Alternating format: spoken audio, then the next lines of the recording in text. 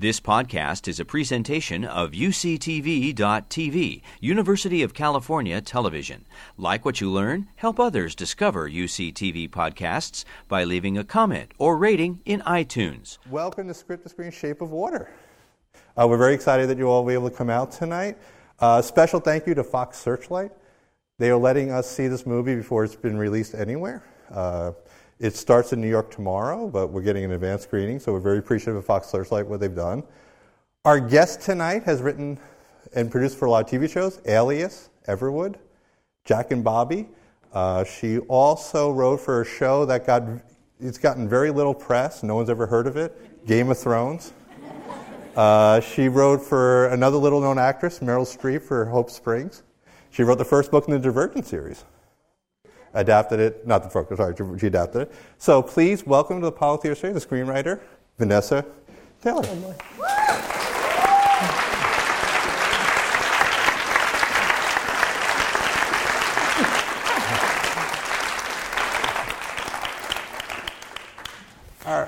All right, so our first question is, did you know that an egg would become the most romantic symbol in cinematic history? I did not. I did not know that.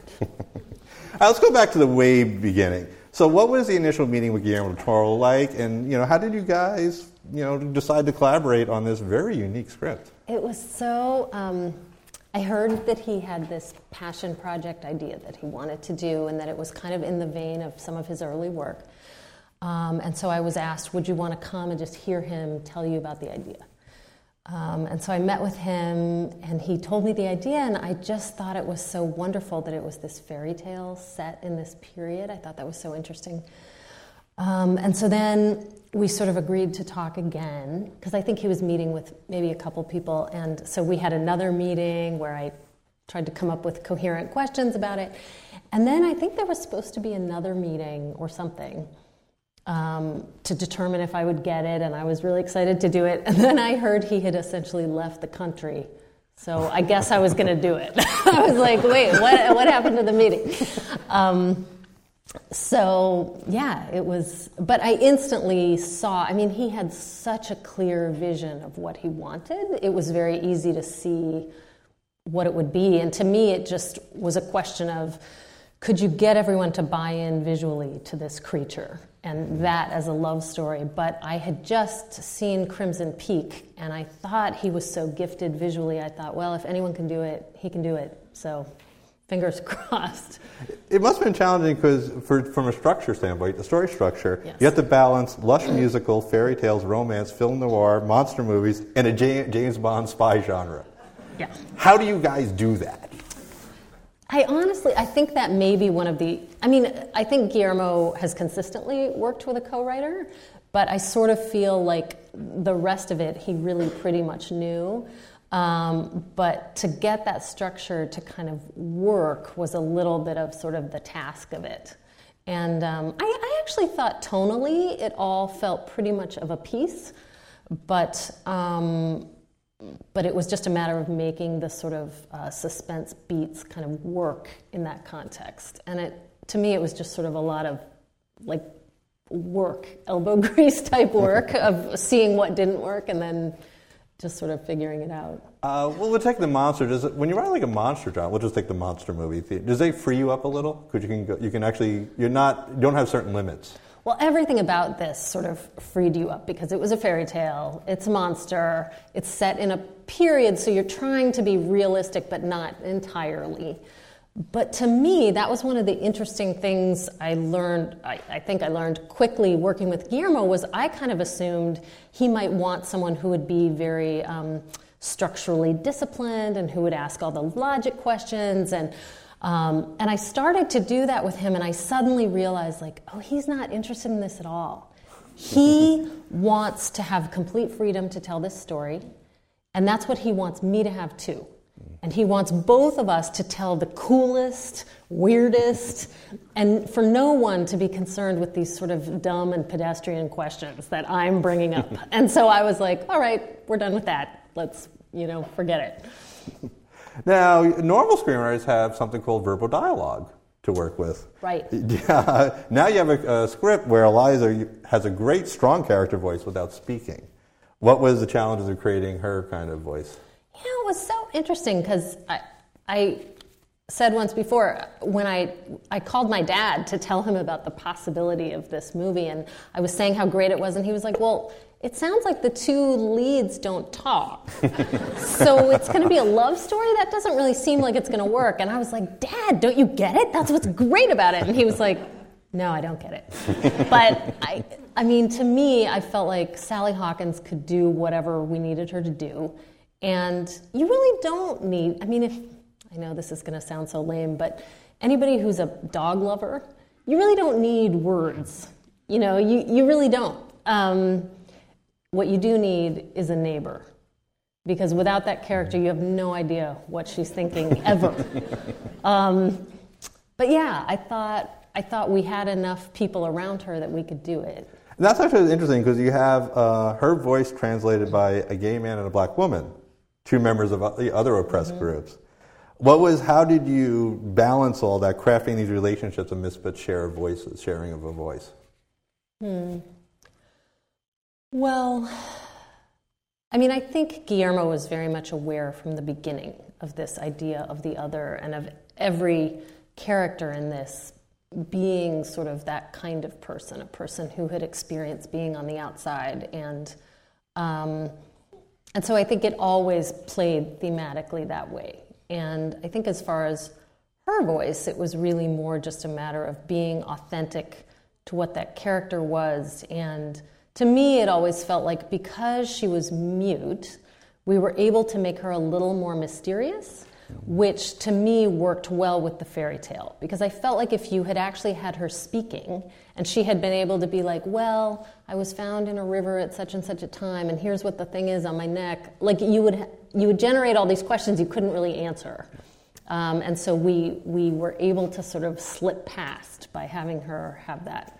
Okay, I'm going to ask the question, and I know for the sake of plausible deniability, you can probably say you can't answer. Do you know Eliza's backstory?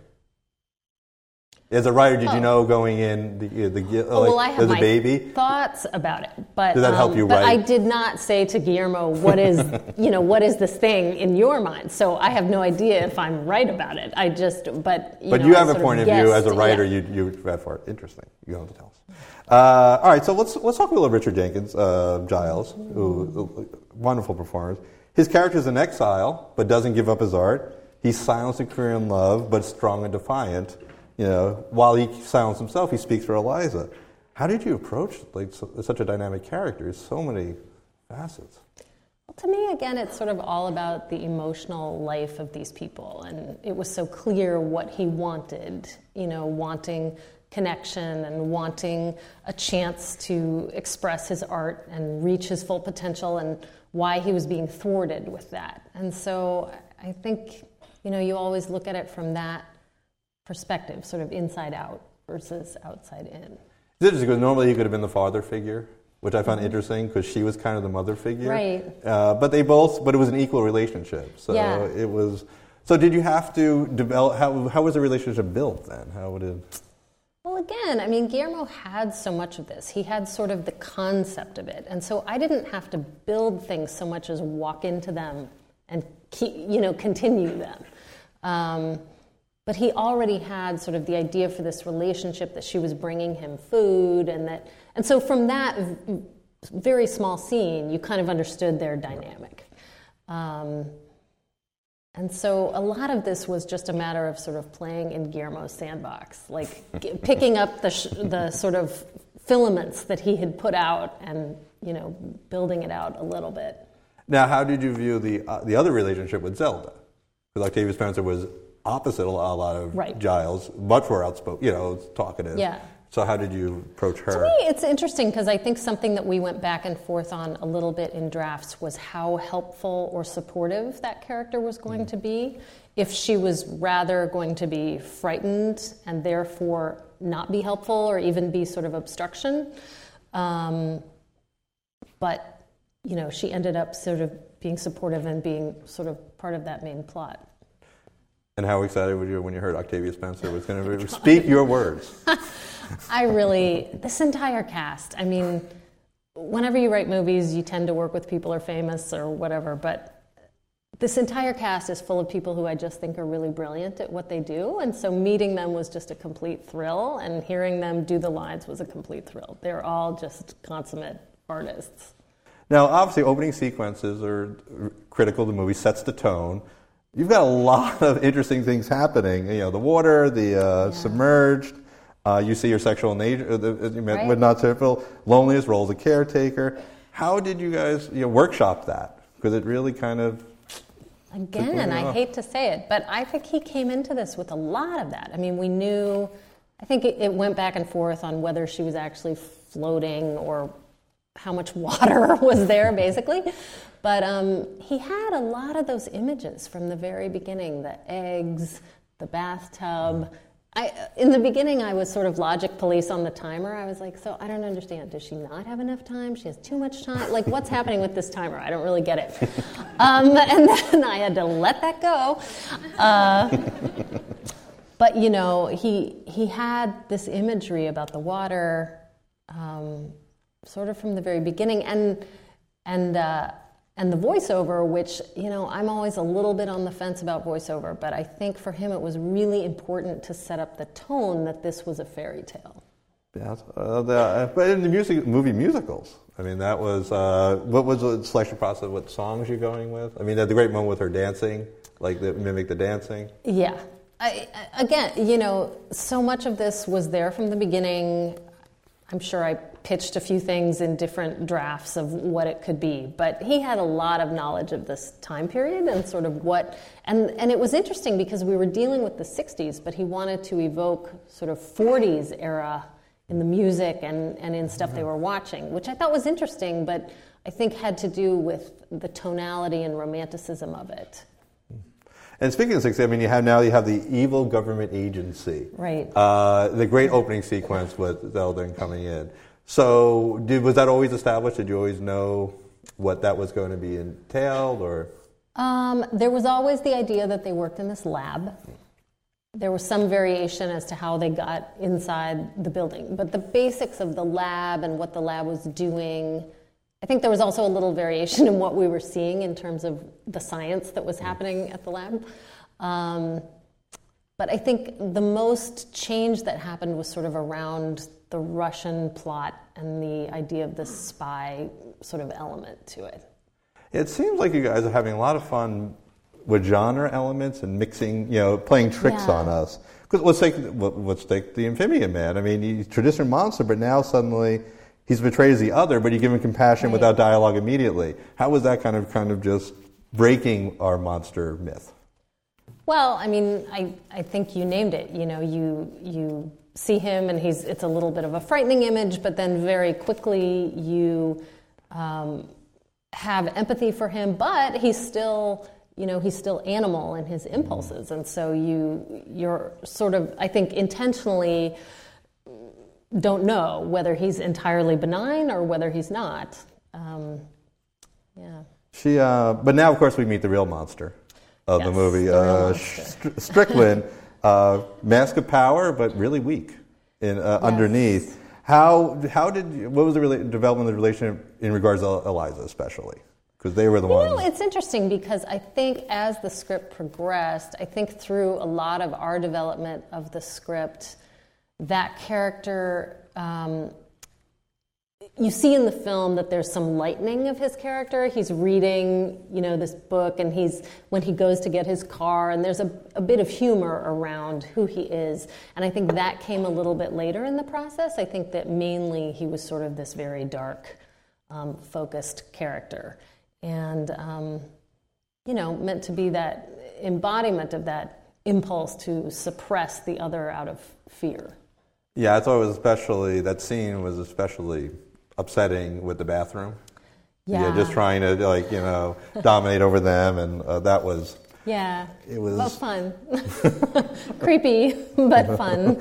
Did he have any concerns about his character, or something like he was worried about the balance of it? Michael Shannon. Oh, that I don't know. I wasn't on set for this, so I'm assuming not, because he seems like he walks in and does he seems like he can sort of do anything, but... His character took it pretty well, getting his fingers bitten off, though. Yeah, I enjoyed that whole thing about the black fingers, and that was really great. And it's all right, let's talk a little about Hofstadter. Now you're playing again with genre because he's the Russian, he's the villain, right. But he's drawn the Amphibian Man, and you're messing with our preconceived notions again. Yeah. What was his development for you? Well, of course, he's the other in certain ways, too, and I really did enjoy the writing of that character just because I found him so... I found myself feeling such empathy for him. He's caught in this sort of impossible situation, and he genuinely is a man of science, and he feels this real, almost innocent or romantic admiration for this creature, and he's sort of trapped. Yeah, and I thought it was a brilliant place on the line of when he basically acknowledged that he's a Russian spy. Yeah. And and we didn't care, and we just didn't do that. Now you have all right. So the romance. Now, obviously, it's all based on the romance. You have to convince us that she's going to fall in love with him. So how do you balance building with music, love, and eggs, and all in a short period of time to convince us that she's going to do this? Well, obviously, so much of this is sort of being carried on the back of Sally Hawkins, right? But we knew that she could carry it. And of course on Doug Jones as well, who I think is so incredibly expressive, and that beautiful monster suit. But to me, I never really doubted that the romantic elements of it would play. I doubted that the sexual, I wondered about the sexual elements. I thought, is everyone going to be sitting there going, could that really, I don't know. And so I was happy when I saw the film to see how physically beautiful he was and how much it managed to be infused with sensuality, because I felt like that went a long way to helping us to really get that. Yeah, you and I talked a little backstage about the fact that it was practical sets, like Richard Jenkins loved it, and it must be Doug Jones. Could that have actually even worked if he was in a green suit? Do you think how much that really helped their performance, having real sets, knows? Real monster? People do a million things in green screen, but I'm sure that it was helpful to everyone to be doing it practically. All right, so to me, the heart-wrenching scene is when Eliza argues with Giles. He doesn't know what I lack or how I'm complete, just sees me for what I am. Now, we know how she's feeling, but we also know Giles cannot jump at it yet. He can't actually help her. So how did you know? What was the impression knowing when he was not ready to help her? Well, it's interesting. I think what we sort of went back and forth on many times was what compels him, right? So there has to be something that compels him, and there were many, many different versions of what sort of ultimately compels him. And some of them were sort of more dramatic or violent, something really terrible happens versus... And it's interesting because throughout, that was probably for me the biggest question in the script was, what do we put here, and is this going to work? Because we need to have him turn, and we need to have people believe that. So it's interesting. I think it does pretty much work. It does make that point, but it was definitely for me, I think, a challenging thing to sort of figure out. Well, and that leads us to the pie scene, which is probably the most devastating, especially for him. I mean, what did you have to wrestle with that scene a little? Yeah. So there were, the character of the pie man was always there, but the question of sort of how involved Giles was with this person, and how far to take them into this before it goes wrong, and how wrong does it go, and in what way does it go wrong, and were sort of the questions we were asking. But it really does set up well why now he's going to help her. Yes. Yeah, the devastation and the loneliness. Yes. All right, so we're going to get a little fun. The heist. How was an action-fast heist scene with people who are kind of inept fun to write? Oh, my God. So much fun. So much fun.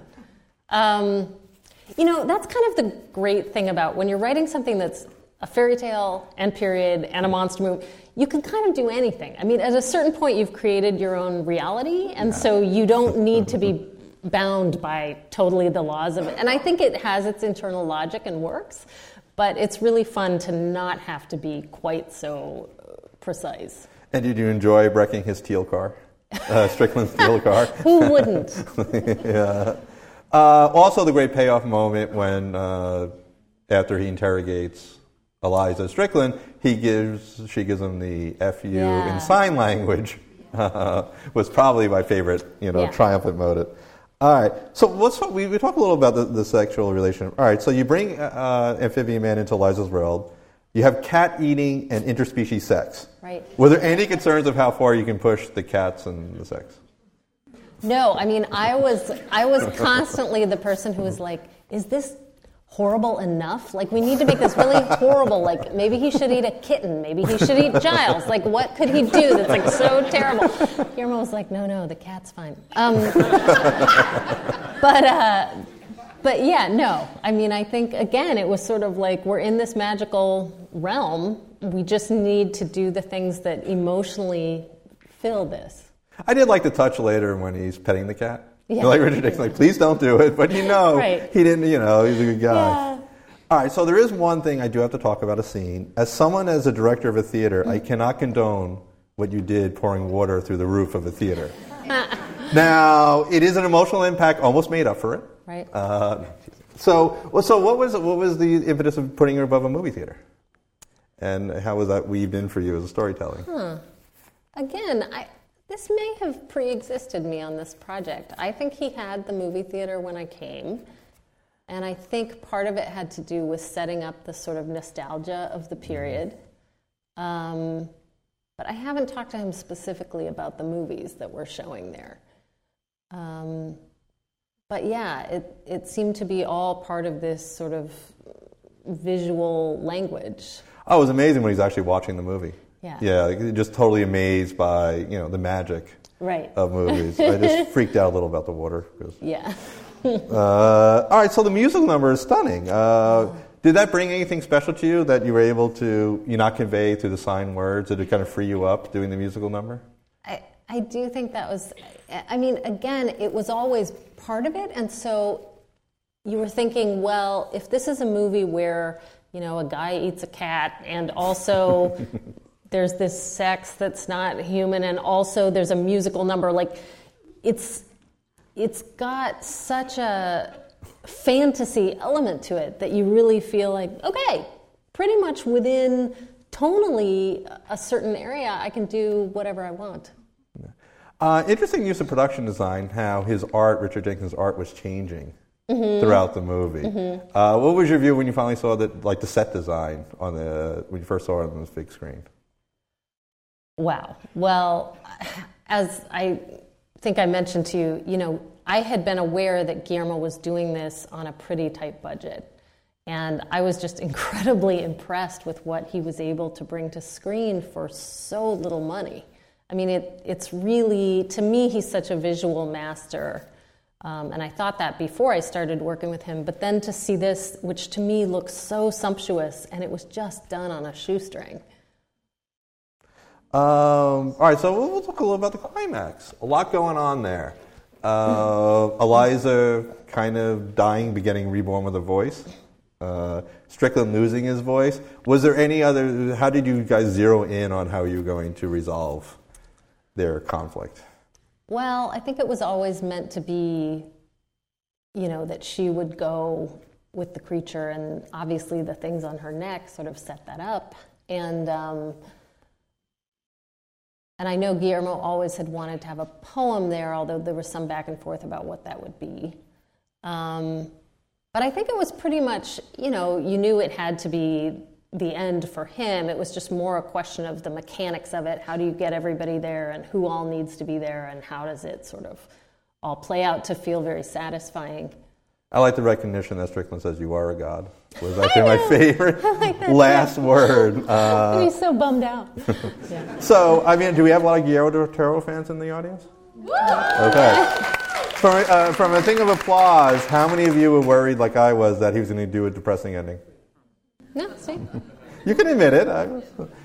Thank you for not, as we talked about. All right, so let's talk a little about the narration in the poem. So what, in your mind, did you want to guys leave a little ambiguous as a fairy tale, or you just wanted to?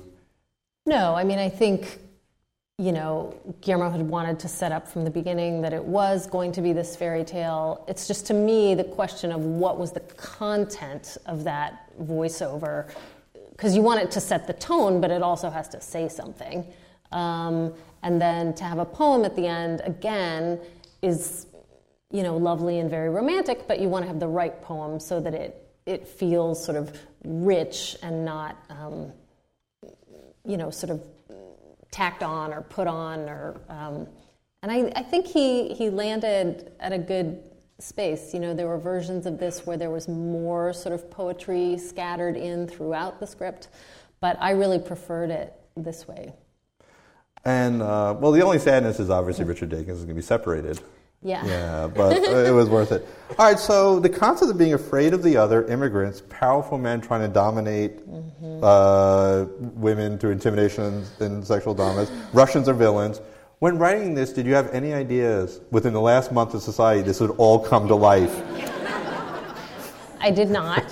I was not focused on that at all. I think Guillermo would probably have a different answer because as an immigrant himself, these issues were always in the forefront for him. So he was sort of ahead of us all on this, or at least ahead of me. But yeah, it's kind of astounding how that sort of happens. So we have to little talk about backstage. Screeners always have a vision of your head. How did that jive with when you actually saw the final product on the big screen? Honestly, I feel like it was pretty close. And I think that's because Guillermo was able to express to me so clearly what visuals he had in mind. And so from the very beginning when I was writing to a visual sort of template. And so I wasn't particular, and also because obviously I was very familiar with his work, and so I wasn't, as I said, I was surprised at how big it looks given how little it cost, but I wasn't surprised sort of generally by the tone. Obviously, how has been the festival run? The tension, all the stuff, especially all your colleagues are sharing in it. From the actors to the production designer, the sound, the great score. Yeah. Yes, beautiful. I've never been involved in this whole award situation before, and it's really interesting. It really is an entire season and an entire many, many events, and it's just a part of Hollywood I really haven't experienced before. All right, so I do have to ask another piece of work you've done. You wrote for Game of Thrones. Are we Game of Thrones fans out here? Okay. And you also wrote the episode where Jon and Ygritte meet, Jon Snow, the romance. Now, just to compliment you, as someone who's had two relationships that ended just like theirs, you nailed it. What was it like writing their budding romance? Oh my God. To have the work of George R.R. Martin as your sort of basis, and of course, as time has gone on, they've moved past, but at that point we were still writing essentially to the books. And my bosses on Game of Thrones would often tell me, use more of your dialogue and less of George's dialogue. But I would say, why? Because George's dialogue is terrific. His writing is so phenomenal, and there's so much richness to the world and the characters. It was such a great place to be inhabiting. It really was. So is there a little more pressure when you have that in some ways? Because when do you decide to go off a book? Because you wrote Divergent too. Is there some kind of balance you got to think about when you push it, when you're not? Well, Divergent, the answer was please don't ever go off the book because the fans really will be angry. But I think in Thrones there was a lot more freedom. Maybe just because my bosses sort of wanted it to be that way. But I think there were departures when they needed to for production or for story reasons, and departures in order to flesh out some things that maybe weren't as heavily covered in the books. But it was always just a joy to head in whatever direction those characters wanted to go. Was Joffrey fun to write? Oh, so fun. And that guy could not have been a nicer, that actor was a student in Dublin, and he would just come to set, sit and read his books, get up and be evil, get on a train and leave. It was amazing.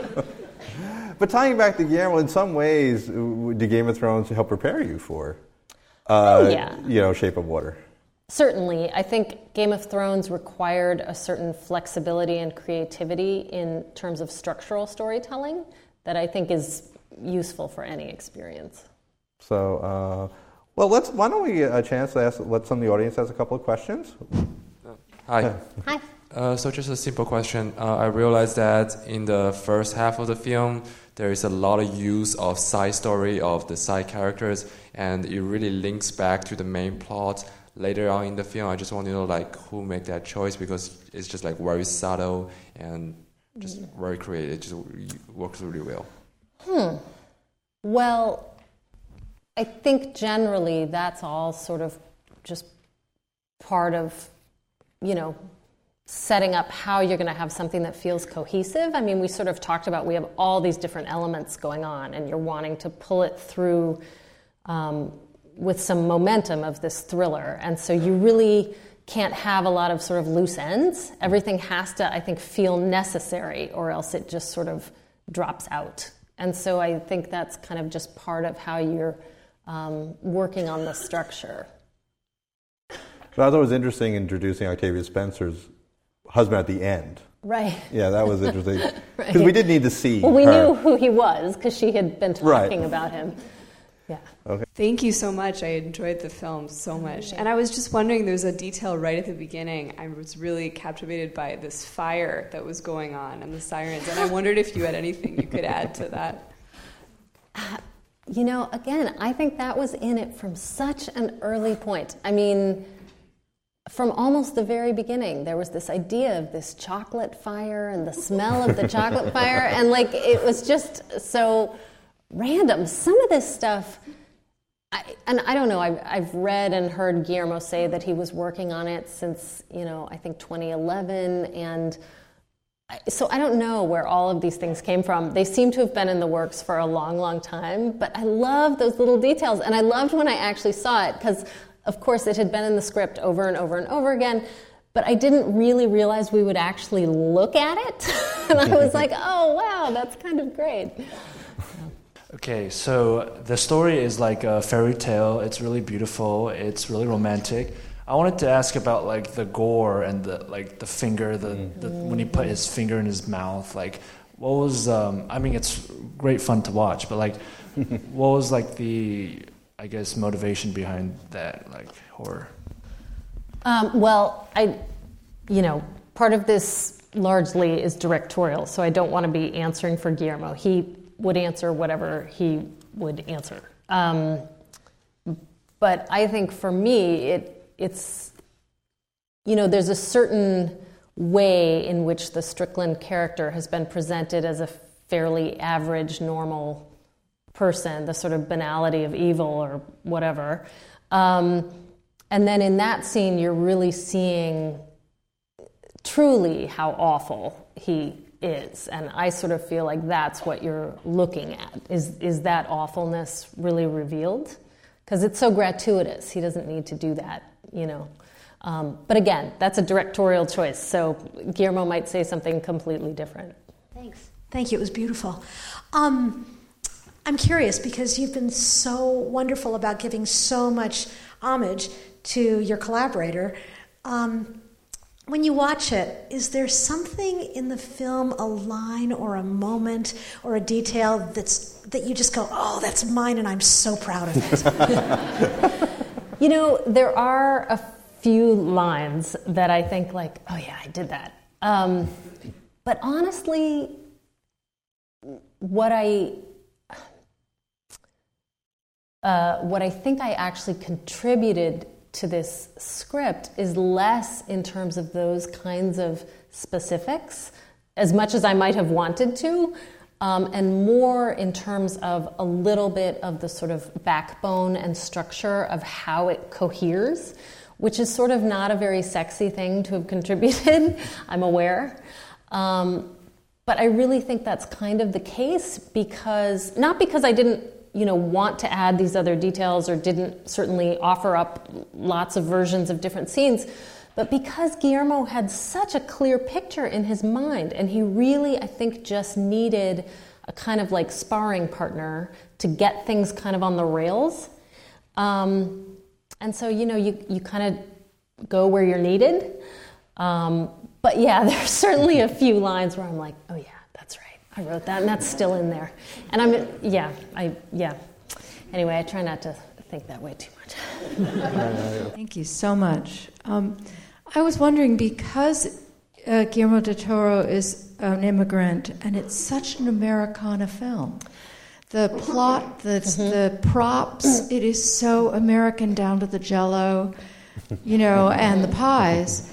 And I'm just wondering, is this his perception of America and its history? How much of it is you bringing in the Americana? Yeah.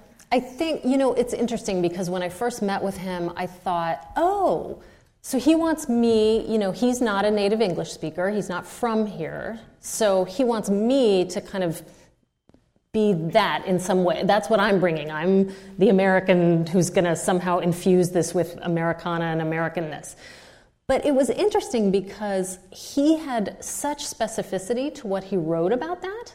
I mean, Guillermo's incredibly erudite, and I think he's thought a lot about this period of time, and he's talked about sort of that it's Camelot, and it's this moment that we've sort of crystallized as a national ideal, and that there were all these sort of things going on underneath. So ultimately, I felt like I did a lot of research about the time period, and I certainly brought similar elements, but I don't think I originated these elements. I think he was already sort of wanting to infuse it with all that, and I was just bringing some extra detail. And I do think he was very, very focused on setting it in this very specific moment in time, and so he wanted to paint that moment in a very, very specific way. Great film. I loved it so much. So you've worked on a number of high-profile sets, like working with Guillermo del Toro, working on Game of Thrones. How has it been working on these kind of high-profile things as opposed to working on a smaller budget or smaller film? Well, this film actually, relatively speaking, is a smaller film in certain ways. It's high profile in terms of the people associated with it, but it's not a gigantic, blockbuster sort of situation. And I actually think, and Guillermo has said this many times, but working with Fox Searchlight is such a joy because I think they allow so much creative freedom. And so I think that probably just never happens as much on some sort of giant high-profile thing. Personally, I'm not the director or producer, so it's not my problem, the fact that you don't have as much money. So I can look at it from a relatively privileged standpoint, but I do appreciate, sometimes I think in these larger films, you can end up with some waste because you have more resources, and I think sometimes it's nice to have to be sort of more creative. I was saying backstage, Game of Thrones was actually not high profile when I began working on it. When I began working on it, I first went there during season 1 to begin writing for season 2, and I remember someone telling me a story that they had tried to get into a bar in Belfast, Ireland, which, by the way, it is not hard to get into a bar in Belfast. And they had said, oh, we're here with the creators of Game of Thrones. And the door guy was like, and? I don't even know what that is. Nobody knew who anybody was. Nobody knew who the actors were. And it was kind of great, the fact that there was it felt like sort of a family theater company.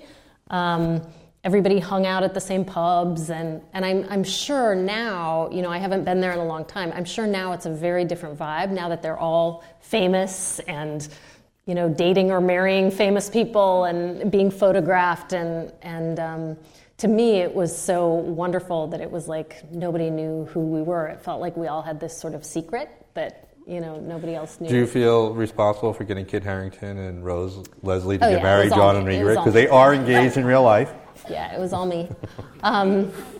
It actually, they were awesome and such nice people, and was really happy to hear the news. We have time for 1 or 2 more questions. Hi, thank you so much. Oh, wow. I was wondering if you can talk more about, with movies that are so visually based like this and have so much symbolism in the production, how do you infuse the themes and the crux of the story into the script? Well, first of all, obviously, a lot of the visual choices are down to the director and cinematographer. So those are things that sometimes are choices that are made during production or pre-production as opposed to in the writing process. But and for Guillermo, so much of the visuals are thematic, and so he's thinking of that way, way ahead of time. But for me, I've always found that theme is a particularly useful sort of thing to hang my hat on as a writer, because if you know what your theme is, then whatever the background is of any scene can be about that. And so it gives you an answer to, gosh, I've got to have these 5 guys at a bus station. What are they going to talk about? They're talking about the theme, right? So it always helps me to sort of have something feel cohesive and really of a piece.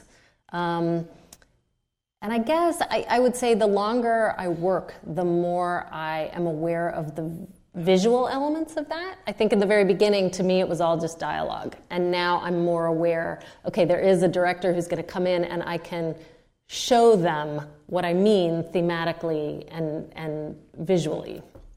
But the more that the script has a clear vision, is going to help, obviously, the production designer, sound guy, the gaffers down the road. Yes, but, for a long time now, it's been sort of out of style to write in such a way that you seem to be telling the director what to shoot. So you're not supposed to write, pan left. You're supposed to say, we look over our left shoulder or whatever.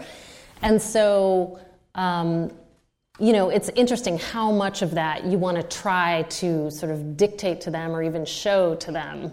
You can, and they can choose to ignore it completely. All right, we have time for one more. Hello. I had a more technical question in terms of the writing. I was curious of how the process of co-writing the screenplay was. Did you guys meet and review each other's work? Or, That was the interesting thing. So I met with Guillermo probably, as I said, twice before I started, and then maybe 2 or 3 times after that. It began, I think he had pages that he showed me, and he had an outline, and then I sent him some pages, and we talked about that. We talked about what I had sent and what we were trying to do, and sort of, course corrected a little bit. And then I think after that, I never saw him again until I don't even know when I saw him again. I guess I saw him again a year later. But so after that, we would just send drafts back and forth. And Guillermo spoke about it, and I think it's the way he maybe prefers to work. To me, it was very surprising, but I didn't mind it at all because I felt I know what he thinks because of what he's done to the draft. So it'll come back to me, and some of my things will be changed, and vice versa.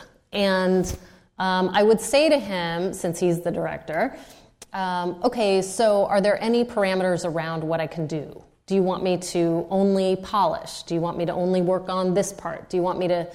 and he almost always said, no, do whatever you think should be done. And so I did. And, the wisdom of that, who knows? Because obviously he's the director. If I take out one of his scenes, he can put it back. But my thinking on it was, the more established and successful you become as a director in Hollywood, I think, the harder it is to get people to tell you the truth about your work. And so one thing I thought I could offer him as a collaborator was, I will give you my honest opinion, regardless of whether I think it's going to be popular. And so I really sort of stuck to that. And who knows, you'd have to ask him how useful that was. But I felt like I owed it to him to give him always the very best draft that I thought we could generate. So is that kind of rare in Hollywood, being able to tell a director? Well, I don't know. I mean, I haven't worked directly with so many directors, but certainly I think most people don't say to you, be merciless, destroy my work, take out my scenes. And Guillermo was really do whatever you want to do. I want to see what you think. But yeah, I do think that certain directors become so successful. I can only imagine that's how it happens, that you see these great established directors who end up with a film where it's 5 hours and it should have been 2, or it's incredibly boring, or you think to yourself, now how on earth do they not have friends who said to them, hey, what? And so I think you'd have to try to sort of, be that. All right, we always end our Q&As and shows with the same question. Can you tell us about a movie theater experience you had, perhaps as a child, that maybe inspired you, or some great experience you had with a certain movie, maybe with your family? A movie theater experience that inspired me. My mother taught a film class in college when I was a child, and she snuck me in to see Wizard of Oz. And that was indeed inspiring. Well, that's it. Tonight's actually a special night for us because I'm losing two of my beloved interns. Oh, no. Shannon Pepper, who has been my producer tonight, wrangling me, and Giselle Langley, who's been my camera person for the past year. Shannon's graduating. Giselle is moving on, too. Very sad. And you've crafted such a beautiful film. From a screenwriting perspective, it's heartfelt, entertaining, and it's something to say. Thank you so much for coming tonight and sharing your movie and your thoughts with all of us. You've been listening to a podcast by University of California Television. For more information about this program or UCTV, visit us online at uctv.tv.